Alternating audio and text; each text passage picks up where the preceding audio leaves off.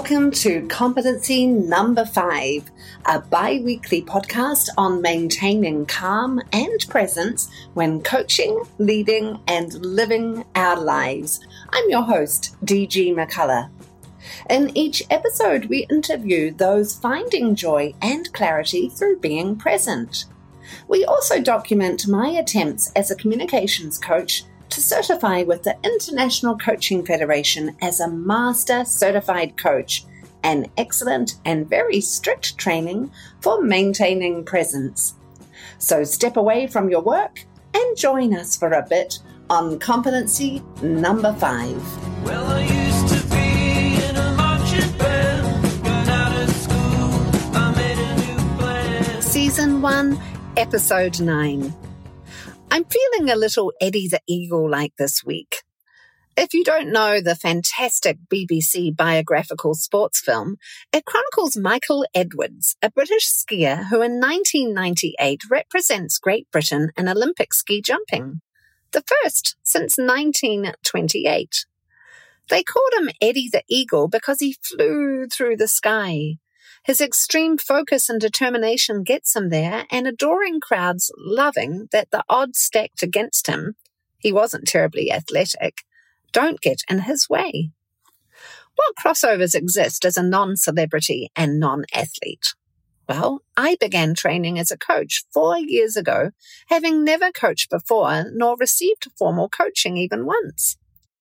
I went back to school at age 49, when many around us expect us to prepare for retirement. I felt confused. I'd not even got it started. My two very enjoyable careers, journalism and academia, and then writing journalistic content for corporations, felt like a prelude for something else. Amidst an art frenzy, which I've chronicled in an essay that I'll plonk in the show notes, I knew that coaching was my next chapter, and I certified for 2 years across 4 different programs, including mental fitness. This week, I have reached 5,250 individual coaching hours, which more than doubles the required 2,005 individual hours that the International Coaching Federation asks for coaches certifying as a Master Certified Coach. MCC certified coaches make up only 4% of global ICF coaches. Because of all the lengthy requirements that they ask for, and because it's so hard and expensive. But MCC became my game plan when I fell in love with coaching 4 years ago, and it remains my plan today. Certifying as an MCC coach has replaced my ambitions for a PhD. This is my PhD. I'm giddy with this progress and feel emotional and grateful for thousands of client calls I've had and the trust that my coachees place and have placed in me. Because many ask, I want to share what I've learned and how I did it, because I pulled from a lot of skills, including entrepreneurialism, creativity, and communications. So here lie my top 10 tips and tactics I've developed to reach this milestone, and hopefully to continue the momentum I've begun. Define a niche. While training as a coach via the University of Madison Professional Coaching Certificate Program, I worried that life coaching might feel a little limiting, as it felt too broad. Determining communications coaching as my niche, and I'm thanking my peer, Carmen the Coach, for this idea, made sense with my skills and my history, and this helped cast me to my future clients. Declare a bullseye client. I also narrowed whom I wanted to coach. I shifted from rising executives and those at the top, helping improve their confidence, their awareness, and their skills in their written and spoken word, to foreign-born leaders and/or leaders working abroad. I understood their path, you see, as a New Zealand-born woman who's worked in Asia and for 25 years, if not more, here in the US. This idea, one learned through my training with Positive Intelligence and my mentor and friend coach, Bill Carmody, really opened things up. Today, 90% of my coachees are foreign born. Around half of those are from India. The remaining 10% of my clients are rebellious Americans, and that's their descriptor, not mine, who've reinvented in one way or another and far away from where they grew up. Partner with a coaching org, another coach, or a platform. Because I joined BetterUp, and that's the world's largest online coaching platform connecting coachees and coaches all over the world, because I joined them as a specialist coach, I could bring my coaching shop to their platform, thereby building on what I'd already started alone. I feel grateful and I feel blessed because my practice truly opened up there. Because of BetterUp's global reach and their focus, I found my target audience, and my profile and the algorithm helped them find me. Market yourself in fresh ways, and this has been really pivotal. I know that LinkedIn is far from perfect. No social media platform's perfect. But this one, with its 700 million global users, became the place that I played. And that's where my biggest client, BetterUp, found me. I played a lot. Some posts were videos where I just added a caption or a thoughtful question. Sometimes I responded to celebrity posts, and I added fresh content, which I'll expand on in a moment. But everything I did there was different and aligned with my brand. Speak to your clients' struggles. I pledged through playing on LinkedIn to only post there if the content served others versus me. I also pledged to post only on communications challenges, especially those impacting foreign-born leaders, anyone working outside of their home culture, and when communicating in a second language especially. I understood many, like me, struggled with confidence and self-doubt, so I shared what I knew worked for me and worked for those whom I coached. Vary the mediums that you use. I varied my mediums for outreach from writing articles via Medium, 2 different podcasts, and this enjoyable approach stimulated and taught me new things while helping me attract and retain coachees who share my work with their teams because it speaks to their daily struggles. I'm not going for millions of followers, nor do I market my podcast, though I will, but that I have fresh content to share across varied platforms helps build my practice, my reach, and my brand. Stay nimble.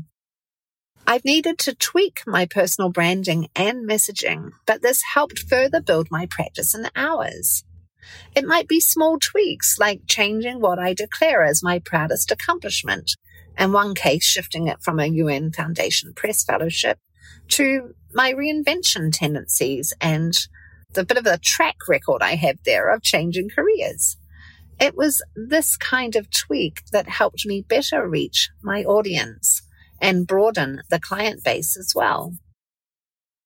Provide a solid service. None of this would help if I did not coach effectively. I'm far from perfect, and certifying at the MCC level will confirm, in a humble pie kind of way, my many blind spots, alert me of new ones, and then give me buku opportunity to refine them.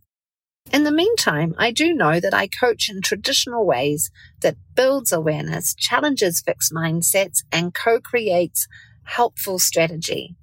My clients do experience the growth they seek, and because I found my target audience, we partner together super well, and this helps. Maintain self-care. My first 5,250 hours has reminded me something vital, and that is self-care becomes absolutely paramount if we're wanting to build and to maintain our clients. So to do so, I manage the environment from where I coach so that I can focus. And sometimes that means coaching in nature and at least half of my day outside of my home. I protect my weekends and I block off my Wednesday afternoons just to think. I ensure reset time between client calls, and if it doesn't allow, I create it so that I'm present for each session. I take care of core needs because I cannot coach effectively when hungry, thirsty, or in pain. And prioritizing this ensures that I do the same for my clients when we meet. Finally, I receive coaching. It's part of my self-care and it helps me be a better coach. A fleet of coaches help me. I have a somatic coach to help me ground in my body, a marketing coach for content strategy and to air my big ideas. I have a business coach to coach towards business direction and ensure that I know what mental blocks are getting in my way. I also learn tactics from my coaches and feel reminded of the powerful benefits that coaching brings. I'm immensely grateful for my coaches and now my MCC mentor coach, who I'm introducing you to soon. My MCC certification process has just begun. I've 10 mentor sessions with my mentor coach ahead. I've her feedback to absorb and practice. I've sessions to submit to the ICF board and rejection and failure to anticipate. I will fall. And yet that I've met the required training and individual coaching hours required feels magnificent. It's a jump from the ski jump. I'm flying. And now from thinking through my tactics and sharing them with you, it seems very doable and a process that I would repeat over. I hope my sharing shows that and inspires you. From the US state of Wisconsin, you've been listening to Competency Number 5. Want to learn more about communications and coaching? See my show notes for my LinkedIn profile, website, and my Medium channel.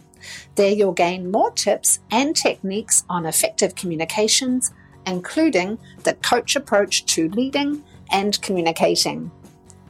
Thank you to my producer, Dota Nayini, for the elegant edits that you hear in each episode, and to the indie rock band from Seattle, Wiretree, for my podcast music. You're listening to Marching Band. You can follow Competency Number 5 wherever you get your podcasts. Do forward this episode to those you care for and love. Speak with you next episode, and bye-bye for now. I used to be in a marching band.